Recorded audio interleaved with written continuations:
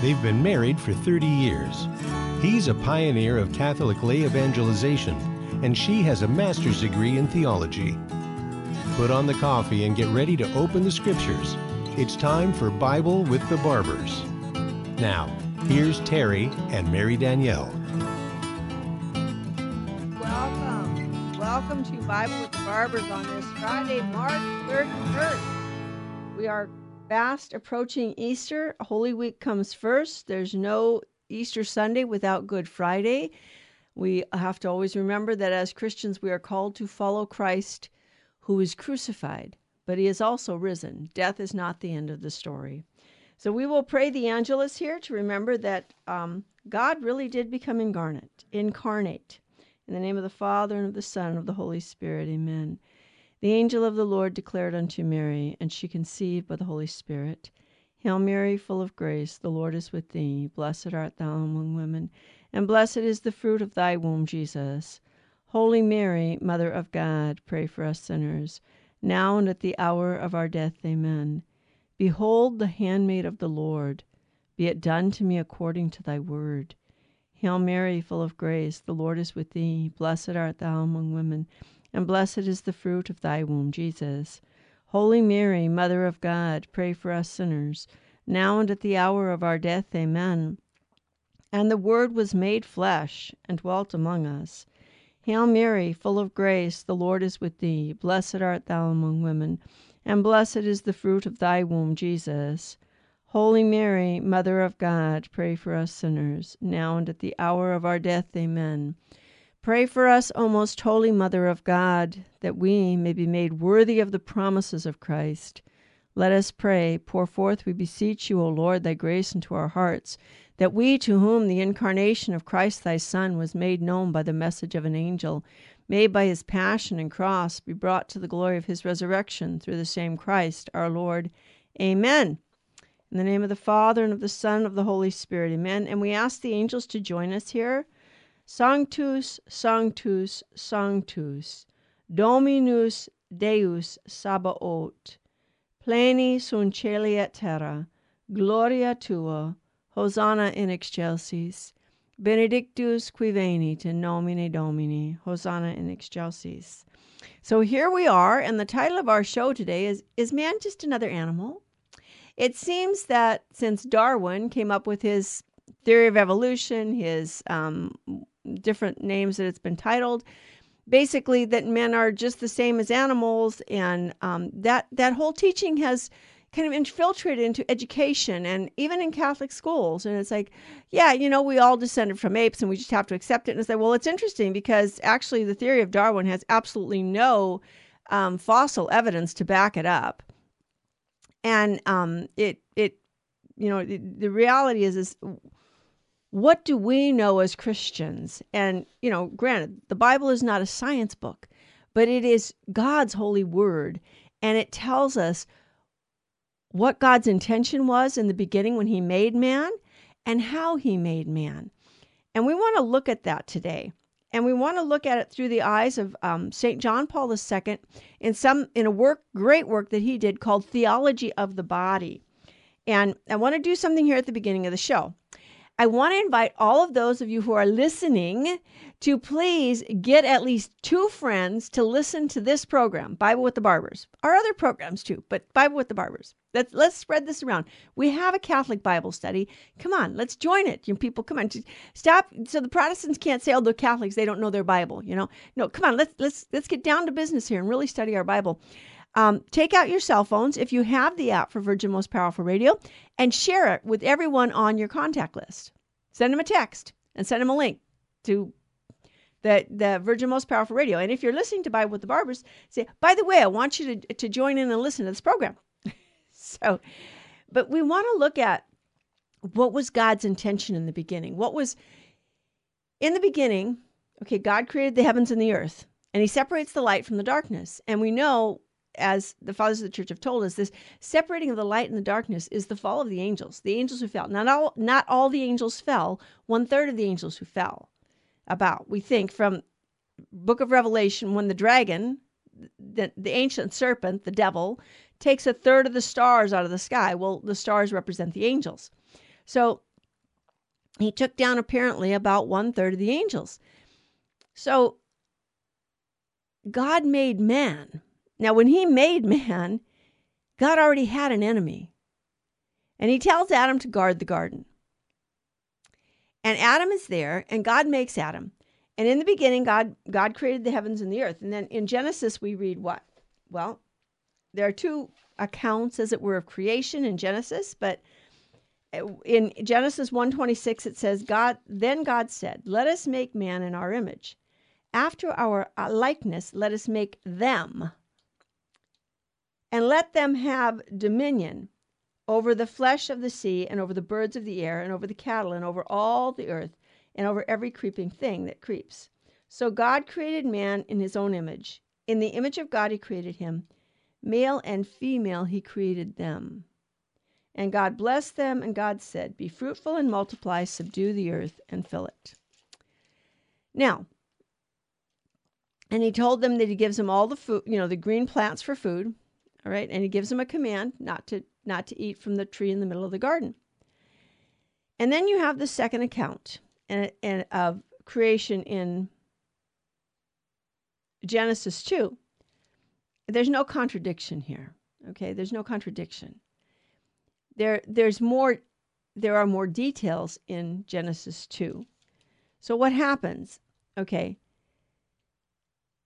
So the Lord God, Genesis 2:15, the Lord God put man in the Garden of Eden to till it and to keep it. And the Lord commanded the man, saying, you are freely to eat of the trees of the garden, but of the tree of the knowledge of good and evil you shall not eat. Then the Lord God said, well, first of all, he formed man out of the dust of the earth, and he breathed the living spirit into him. And then the Lord God said, it is not good for man to be alone. I will make him a helper fit for him. So out of the ground the Lord formed every beast of the field and every bird of the air, and brought them to the man to see what he would call them. And whatever the man called every living creature, that was its name. So Adam is naming all the creatures. And this is in the context that God is going to make a fit partner for him. All right. The man gave names to all the cattle and the birds of the air and every beast of the field. But for the man, there was not found a partner fit for him. Okay. Adam had to discover something. He had to discover that he was alone, that he was different from the animals. There was something very different about him. And in the animals, he does not find a fit partner. Original solitude. Adam is alone.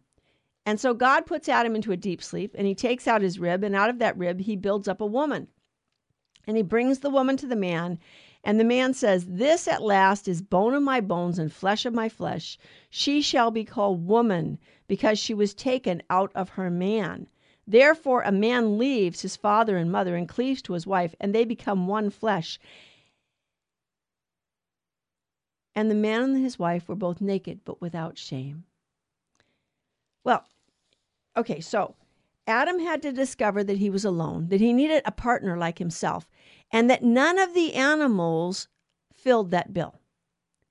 Man is different. Man is made in God's image and likeness. The animals were made to serve man's needs. Man was to have dominion over them. But man needed a partner.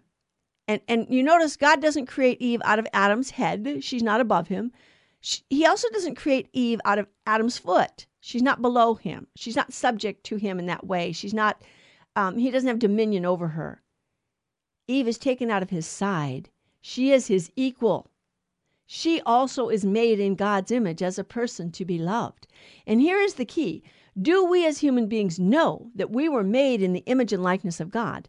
That we are supposed to image God in everything that we think, do, and say, and omit to think, do, and say, in all of our desires, hopes, everything we think is hidden from everyone else.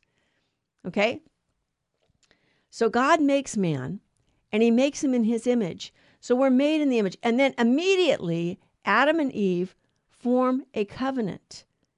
It's a covenant, right? The Lord says to them that they are to be fruitful and multiply. and that a man will leave his father and mother and cleave to his wife. So Eve is his wife. What is the fit partner for the man? His wife. And how is she a fit partner? She is a fit partner in helping him to be sanctified and in bringing forth children in marriage and family life. Why would God create marriage? I mean, God, he's up there in the heavens, he doesn't know anything about man, right? Well, he made us. Maybe he knows something. But God made man in his own image. And this is something we as Christians believe, that God is a trinity of persons. God is not a solitude unto himself. God is not alone. God is God, and there is only one God. But in God, there are three divine persons. This is the greatest mystery of our faith. And God revealed this in a veiled way in the Old Testament. He says, here in Genesis, he begins by saying, let us make man in our own image. When he goes to destroy Sodom and Gomorrah, it says that the Lord rained down from the Lord in heaven fire and brimstone to destroy Sodom and Gomorrah. So there's this indication that, wait a minute, God is one, and there's only one God, but somehow there's a plurality in God. Whoop. They've been married for 30 years. He's a pioneer of Catholic lay evangelization. We're coming up against a break here. It's and this is Virgin Most Powerful Radio, Bible with the Barbers, on Friday, March 31st. Please share this program with all your friends and family and neighbors. Go to your phone if you have the app. Send a link of this app to all of your friends and let them know to tune in and listen to Virgin Most Powerful Radio, and especially with Bible with the Barbers. I'll be right back. Don't go away.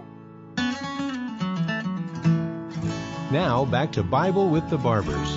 If you have a question or comment, call 888-526-2151. Here's Terry and Mary Danielle. Welcome back to Bible with the Barbers. So we're talking about man, created in God's image. So man is different. He's different than the animals. He's made in God's image. It doesn't say that of any of the animals. And in the animals, God does not, man, Adam, when God brings the animals to him, and Adam so that Adam can discover that he is alone, that among the animals he will not find a suitable partner. And God makes woman to be the suitable partner for man and creates the marriage, the sacrament of marriage. St. John Paul II, man and woman, he created them. A theology of the body. And I suggest that you get Michael Waldstein. We would say it in English. His name is Waldstein, Michael Waldstein. His translation and introduction to the theology of the body. And he gives some great explanations in here and explains some things that we need to understand. When God makes man, God makes man as a reflection of himself. And again, God is not a solitude unto himself. God is Father, Son, and Holy Spirit. And this is a uniquely Christian belief. We really do believe that Jesus Christ is the Son of God made man. And that whole explanation is an entire another Bible study. And that question has been asked, and I need to go into that for people. But right now we want to talk about man as made in God's image, and how does that make him different? Well, first of all, the Bible tells us that God is love. So the purpose of man is to love, and to love as God loves. And God, the Father, has one word of perfect knowledge that he speaks, and that's the Word. That's his Son. In the beginning was the Word. We read in the introduction to the Gospel of John. In the beginning was the Word, and the Word was with God, and the Word was God. And by the way, if a Jehovah's Witness tells you that there's no definite article in the Greek, and that's why they can put the word was a God, no, that's not true. There's absolutely a definite article in the Greek. And in addition to that, if we are to say that the word was a God, then we're worshiping more than one God. If we worship the Word as God. So then we become polydeists. No, we believe there's only one God, but God has revealed himself as a community of love and life.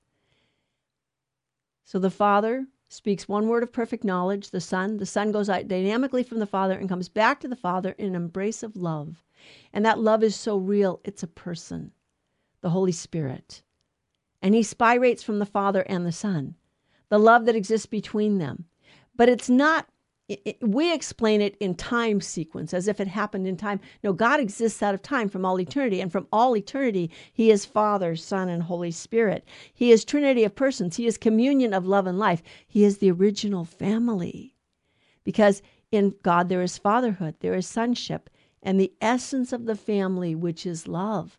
And this is what we need to get to here.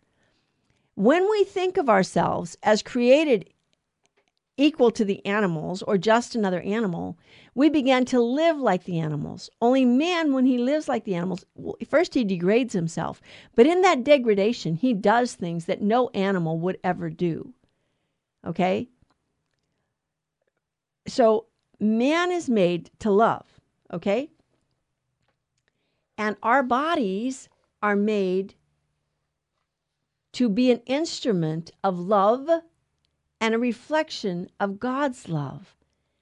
That's why we serve one another out of love, in order to reflect to our family the love of God. Now, not everyone is called to marriage, but most people are. And we live in a world where man has so degraded himself that people no longer want to get married. One, they're afraid they can't keep the commitment that's made, the promise that's made. And two, many people are just living for themselves. And three, many people have been betrayed within the family. They're broken and they're wounded. Their families were dysfunctional. And in some sense, all of us are from dysfunctional families because all of us had parents who were sinners. And every person in our family is a sinner. And I am a sinner. It's all of us. We're all in this together because Adam and Eve rebelled against God. In the beginning, Adam and Eve were naked and they did not feel any shame because they did not see each other as objects to be loved. They saw one another as persons to be loved and objects to be used. They saw each other as persons to be loved. And this is what John Paul II is trying to explain to us. We can't get back to the garden, but we can strive to live. And with the grace of God, we can overcome the disordered tendencies that have resulted from original sin. We don't have to live in debauchery. Men and women, you do not have to be slaves to pornography. Okay? You don't have to be slaves to your instinct. By the grace of God, you can bring your body in line to cooperate in God's plan for your salvation and sanctification and glorification.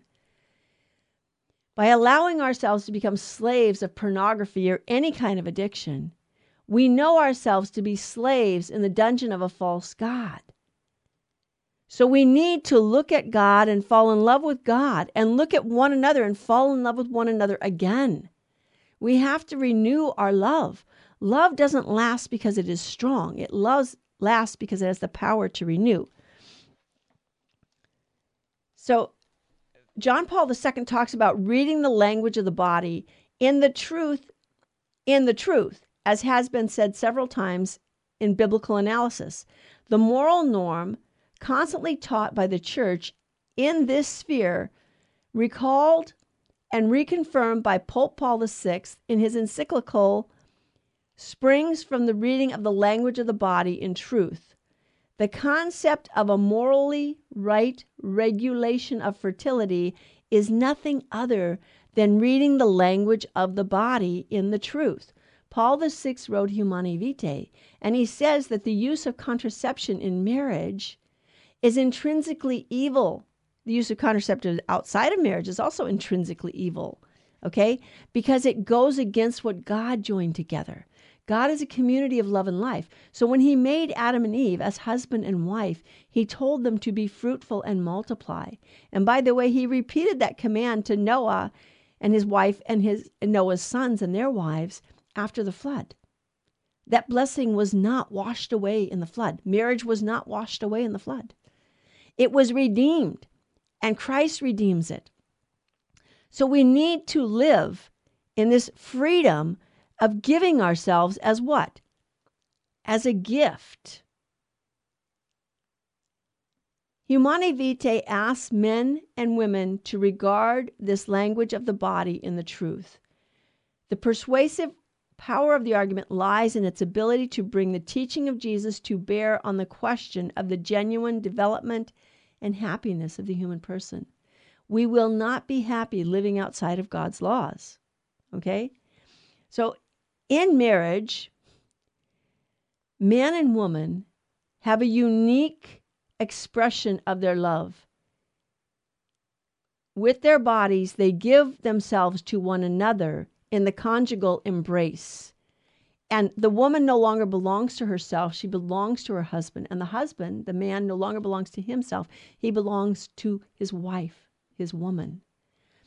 And so, but this love, this is a love. It's a giving, a total giving of oneself, all right? So a person has to have the possession of oneself and accept oneself as lovable and capable of loving.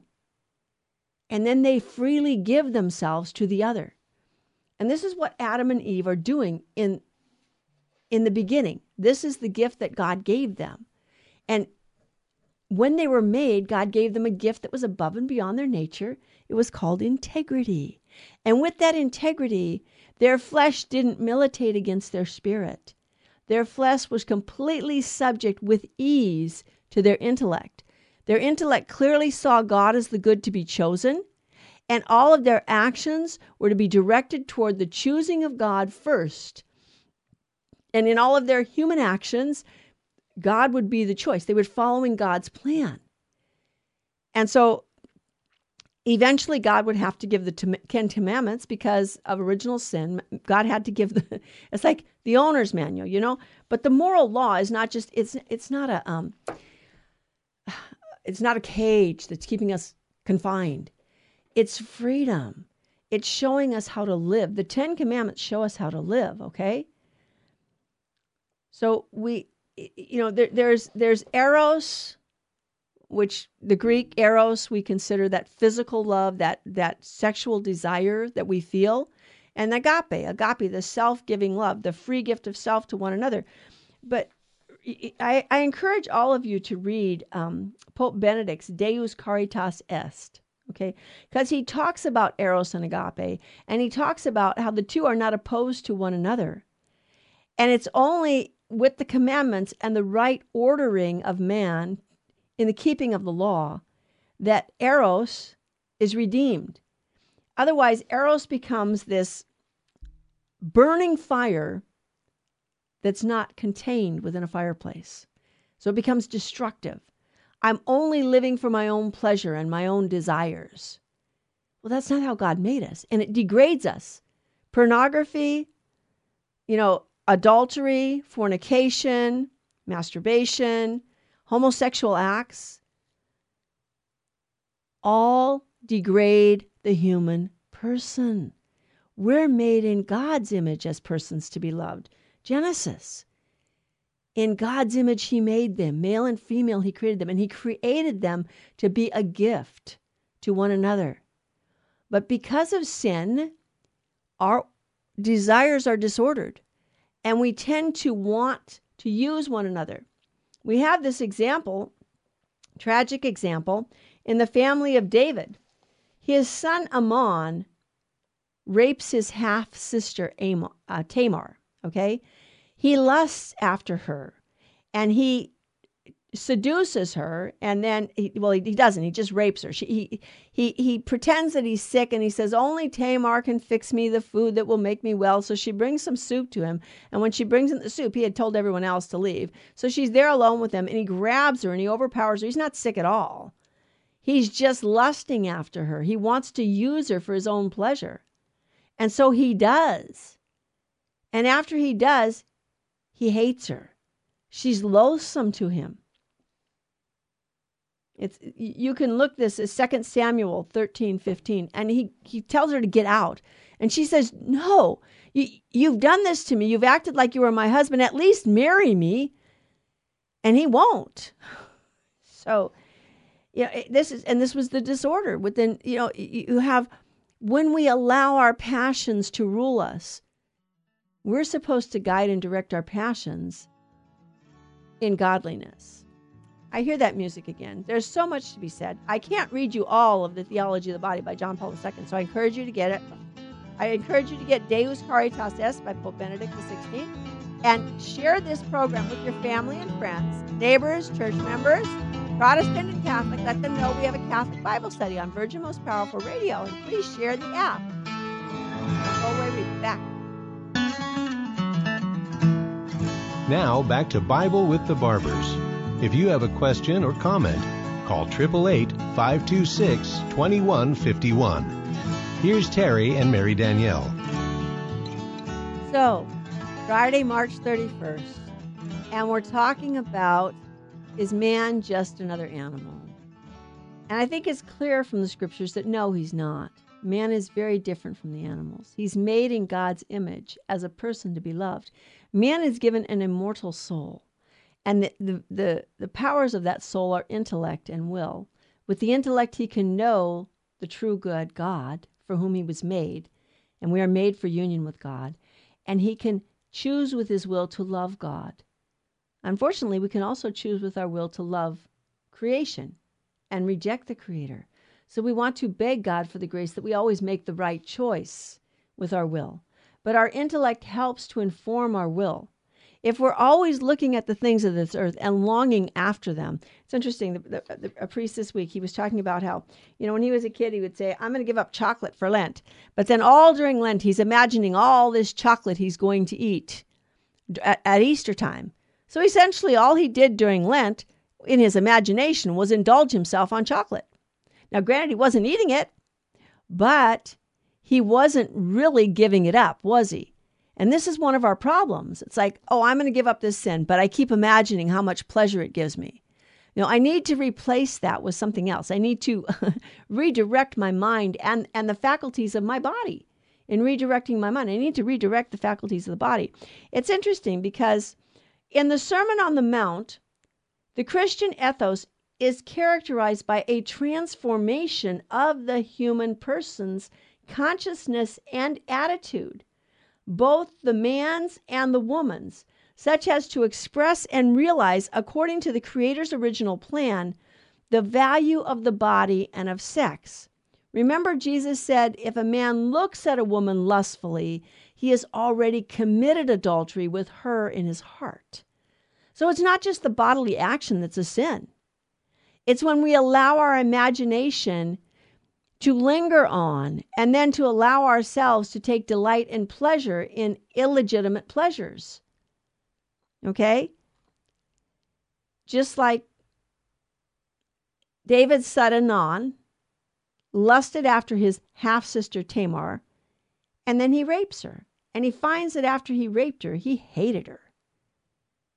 Yeah, once he's gratified himself, you're no use to me anymore. You were just an object to be used. She wasn't a person to be loved. But what does Jesus teach us in the sermon? Placed as they are at the service of the communion of persons, which is the deepest substratum of human ethics and culture. Okay, for the Manichaean mentality, the body and sexuality constitute, so to speak, an anti-value. But for Christianity, they always remain a value not sufficiently appreciated. For the Manichaean, the body is evil, you can reject it, but that leads to debauchery because we have these desires of the body and they're very strong.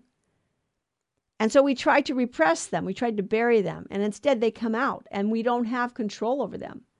So we can say, but in my mind, and Jesus says, no. If you have lusted after someone, it's not just about the mind being raised up to the world of the forums, as Plato put it, or to lofty thoughts.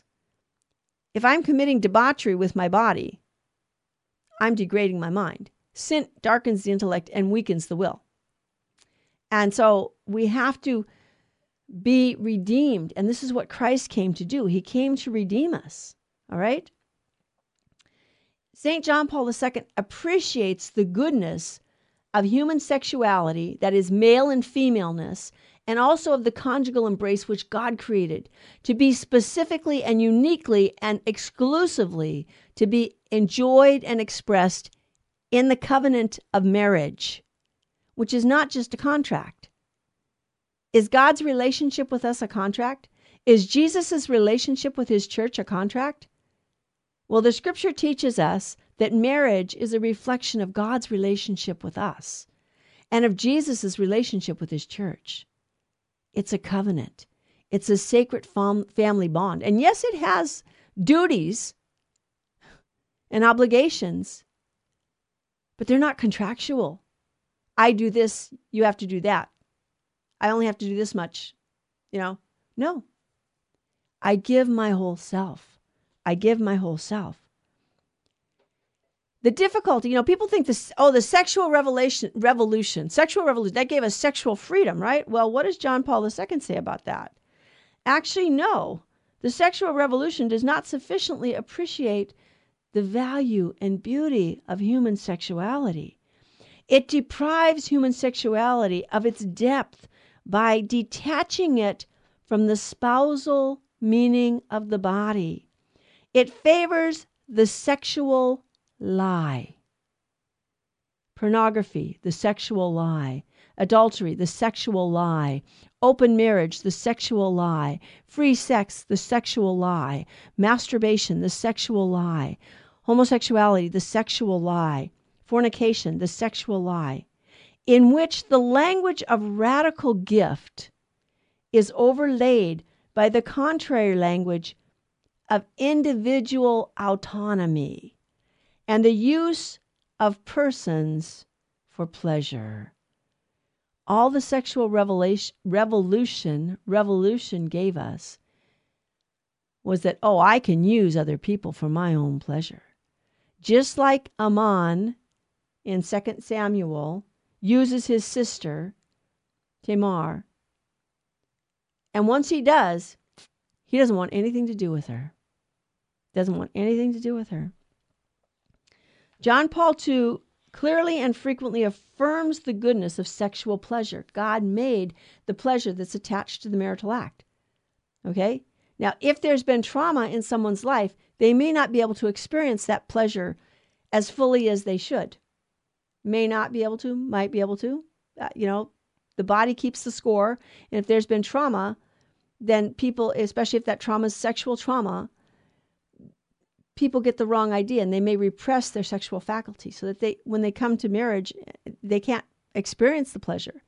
That doesn't mean that you don't love your spouse and you aren't giving yourself freely as a gift. And that wound can be dealt with in therapy. Okay? John Paul II sees sexual pleasure as belonging by its deepest and inmost nature to the dynamism of radical gift between man and woman. There is a great delight, even if you can't experience the sexual pleasure on a physical level, there's a great delight in freely giving yourself as a gift to your spouse.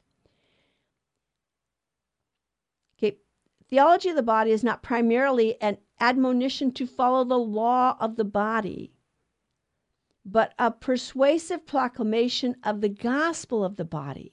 John Paul II does not see Jesus primarily as a moralist.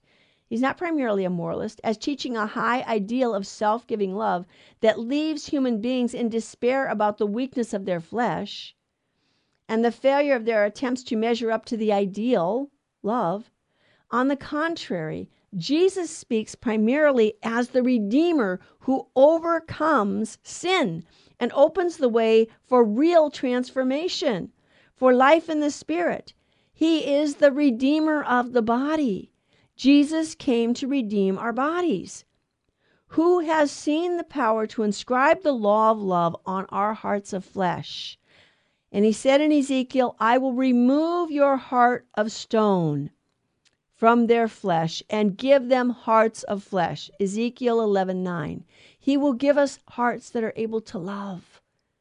Because of sin, we have stony hearts that only seek ourselves. Jesus gives us the power. He transforms us from within so that we can go outward and give and serve and love, truly love. I will write my law on their hearts, he said in Jeremiah 31:33. He can demand a radical gift of self because he himself made such a gift of himself to the human race, and his gift is effective. Jesus died on the cross for us. He totally gives himself. He pours out his life to free us from the power of sin and death. Jesus came to transform us from within. We aren't dunghills covered with snow. He transforms us. He radically changes us into a living image of himself, so that when the Father looks at us, he sees not only us, he sees the image of his Son. And he sees us too. And he loves us because he made us, and he made us for union with himself. He desires that we should live in union with him. So the commandments aren't just a minimum moral law that we need to, these are limits that you can't go beyond. How far can I go? How far can I go? The young people say. Well, here's the deal. You don't deliberately arouse your sexual passions outside of marriage. Within the conjugal embrace and in marriage, yes, you can deliberately arouse those according to right reason, with consideration for your spouse and the needs of the children that God blesses you with. Okay? Rather, the commandments are a path involving a moral and spiritual journey towards perfection, at the heart of which is love. See Colossians 3:14. We are called to perfection. Be ye perfect as your heavenly Father is perfect. Thus the commandment, you shall not murder, becomes a call to an attentive love which protects and promotes the life of one's neighbors. The precept prohibiting adultery becomes an invitation to a pure way of looking at others, capable of respecting the spousal meaning of the body. The body is spousal, but not everyone's called to marriage. So only those who are called to marriage may engage in the conjugal embrace and deliberately enjoy that pleasure. For everyone else, we offer that as a gift to God. Some men are called to be eunuchs for the sake of the kingdom. I hear that music. Don't go away. We'll be back with more. We'll try and wrap this all up and make sense out of it. And I hope you're enjoying this. Please share this with your family and friends. Let everyone know that we have a Bible study on Virgin Most Powerful Radio. Share the app with your friends. Thank you to our benefactors, those who pray for us, and those who listen. I'll be right back. Now, back to Bible with the Barbers. If you have a question or comment, call 888-526-2151. Here's Terry and Mary Danielle. Thank you for joining us on Bible with the Barbers on this March 31st, 2023. Terry's not with me today, but we are talking about, is man just another animal? Or is there a deeper meaning to man than just being an animal? And again, I remember when I was studying philosophy of nature and man in college, we had a professor, God have mercy on her soul, Dr. Teresa Krem. She was a gem of a woman, amazing woman. She said, I always hated that philosophical definition of man as a rational animal. Because you see, man has an immortal soul that makes him so different from the animals, because man is made in God's image. The animals are not made in God's image. Yes, we share a body with the animals. We have things that are common to the animals. That doesn't make us another animal. We have an immortal soul. The best the pagans could do was man as a rational animal. But we as Christians know that we have an immortal soul, that we're made in God's image. So we're talking about this, and this last section we were talking about the commandments. So Jesus shows us the commandments are not understood to be as minimum limits that we aren't supposed to go beyond.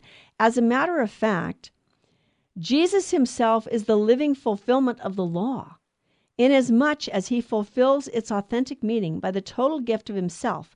He himself becomes a living and personal law who invites people to follow him through the Spirit.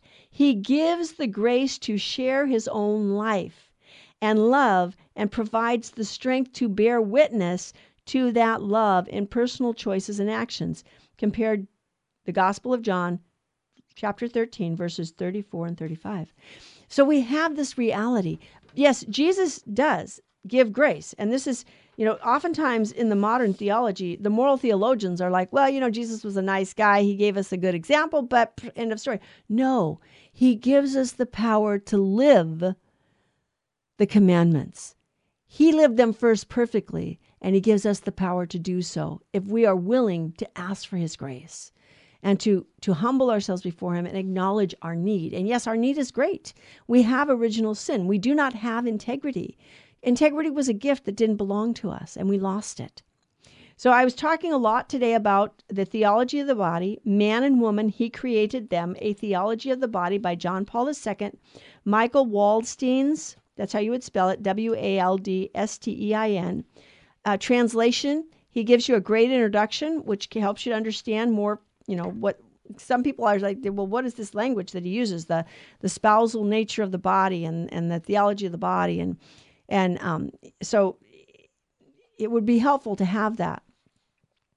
But in the beginning, God created them. And it's interesting because this whole part of the book, okay, we have the first part of the book, 1/4 is Michael Waldstein's introduction. The second part of the book, the 3/4, is John Paul II's Wednesday audiences that he gave over the course of several years, okay? And in those audiences, in the first audience, he says, what is meant by beginning? And he starts with the gospel. In the beginning, Genesis, right? In the beginning. And he starts with the gospel twice during the dialogue with the Pharisees who questioned him about the indissoluble of marriage. Jesus Christ appealed to the beginning. Some Pharisees came to him to test him, asked, is it lawful for a man to divorce his wife for any reason? And he answered them, how do you read that from the beginning, the Creator made them male and female?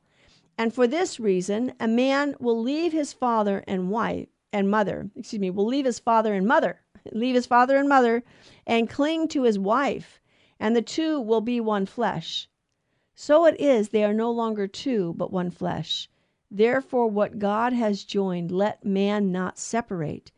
They objected, why did Moses order to give her a certificate of divorce and send her away? And Jesus answered, because of the hardness of your heart, Moses allowed you to divorce your wives. But from the beginning, it was not so. So God made concessions to his people in the Old Testament. Yes, Moses allowed for a writ of divorce to be given because the people were hard of heart, and Jesus hadn't come yet. But now the Lord has come, and with his coming, he redeems us in such a way that we have the grace to keep the law. With the help, are we asking though, with the help of his grace? Do we go to confession once a month? Do we thoroughly examine our conscience and really, not just our actions, and what about our thoughts and attitudes? What about the way we treat our spouse? Do I renew my love for my spouse every day in acts of service? Do I renew my love for my family members in acts of service, in prayer and in sacrifice? Do I renew my love for the people around me by denying myself and serving them? Oftentimes we get so caught up in, everybody wants me to do this and everybody wants me to do that. And I'm so tired of this. I'm out of here. I'm done, and we feel sorry for ourselves. Well, when we're called to serve, that's a great grace. Now, that doesn't mean we have to let people walk all over us, okay? Everyone in the family should be grateful to each other for the service that's done. And, when your mom makes a meal for you or does the dishes or does your laundry when you didn't ask her to, or folds your clothes even though you didn't ask her, Mom, thank you. That was a kindness. And even if you don't thank her outwardly, say a prayer for her when you notice that your clothes were folded. And ask your guardian angel to remind you to thank her. Okay? We have the grace to live the fulfillment of the commandments. Any use of the sexual faculty outside of marriage, any deliberate use with full consent of the will and full knowledge outside of it is a grave moral evil. If we're doing this with the full consent of our will and with full knowledge and with deliberation, it's a mortal sin. Now, oftentimes, unfortunately, in our world, little children are molested. So they discover sins of a sexual nature before they even understand what it is. Okay? We need to pray. We need to pray, and we need to protect the little children. We need to protect them from this terrible debauchery that's taking place. It was tragic. And by the way, in the Catechism of the Catholic Church, there are 3 paragraphs specifically dedicated to pornography. 2211, number 2211, 2354, and 2396. Pornography degrades every person who looks at it. It degrades every person who was used in the production of it. It degrades every person who produces it. And it degrades everyone who sells it and transports it. Pornography degrades the whole society. It's a grave moral evil. It's degrading. If you're addicted to pornography, get rid of the computer or put covenant eyes on your computer so you can't look at pornography on it. But much of the advertising of clothing and Dancing with the Stars, many programs that people watch on prime time are just pornography. They're pornography. They're designed, and even that, I remember someone that I knew was watching supposedly a PBS special on the history of Henry VIII and his kingship.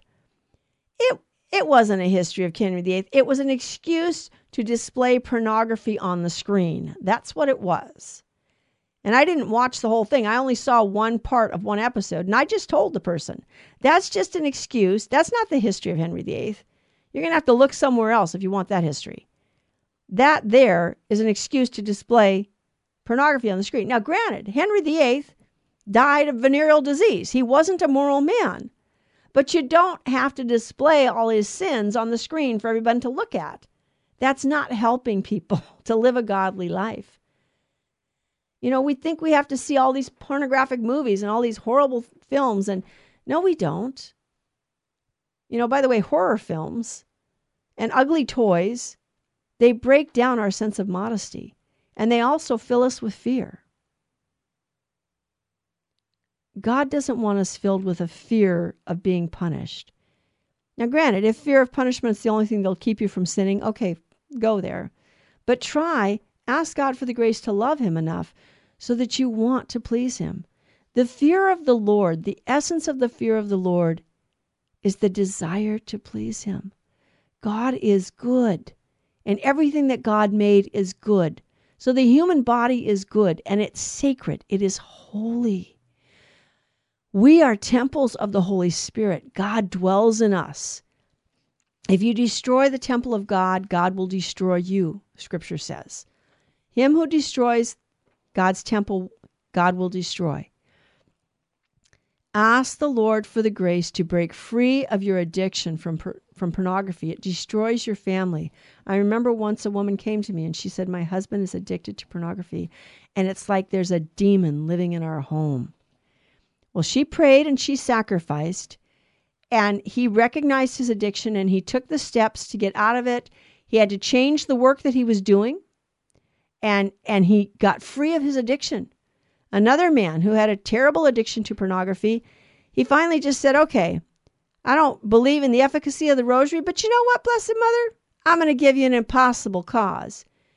Help me to get over my addiction to pornography. And he started praying the rosary diligently, really diligently for that intention. And you know what? She did. Ask Our Lady to help you. Beautiful Mary, do you see how she is always veiled? Because she is the Mother of God. She is the tabernacle of the Most High. By the way, we, by our baptism, are tabernacles of the Most High. Our bodies aren't made to be displayed before human beings so that human beings can look at us as objects to be used. And because of original sin, that's how we tend to see one another. Christ redeems us. He renews us from within. We have the power to see others as persons to be loved, to serve them as persons to be loved. Venerable Aloysius Schwart, who founded what is now called the World Villages of Children, served He went to Korea first, and he started picking up the orphan children out of the church, out of the streets. They were in the streets because they had no parents. And he started the largest private nonprofit in the world in order to take care of orphan children. And from Korea, he went to the Philippines, to Mexico. He died of Lou Gehrig's disease. The movement continues. It's gone to Guatemala. It's going to Africa. The Sisters of Mary, the World Villages of Children. This is to love and serve. Find a way to serve your neighbor and begin by serving your family. And husbands, if you're addicted to pornography, wives, if you're addicted to pornography, admit it, repent, go to confession, start praying the rosary, and renew your love for your spouse. Start renewing it through acts of sacrifice and service. Thank you for listening to Bible with the Barbers. I hope you join us again next week, and I hope you share this program with everyone you know. Thank you again, and thank you to our benefactors, the radio stations that pick us up, those who offer their prayers and sufferings for us. If you want to make a donation, please call 877-526-2151. We could not carry on this work without our benefactors, so thank you. Our spiritual benefactors, our financial ones. See you again soon.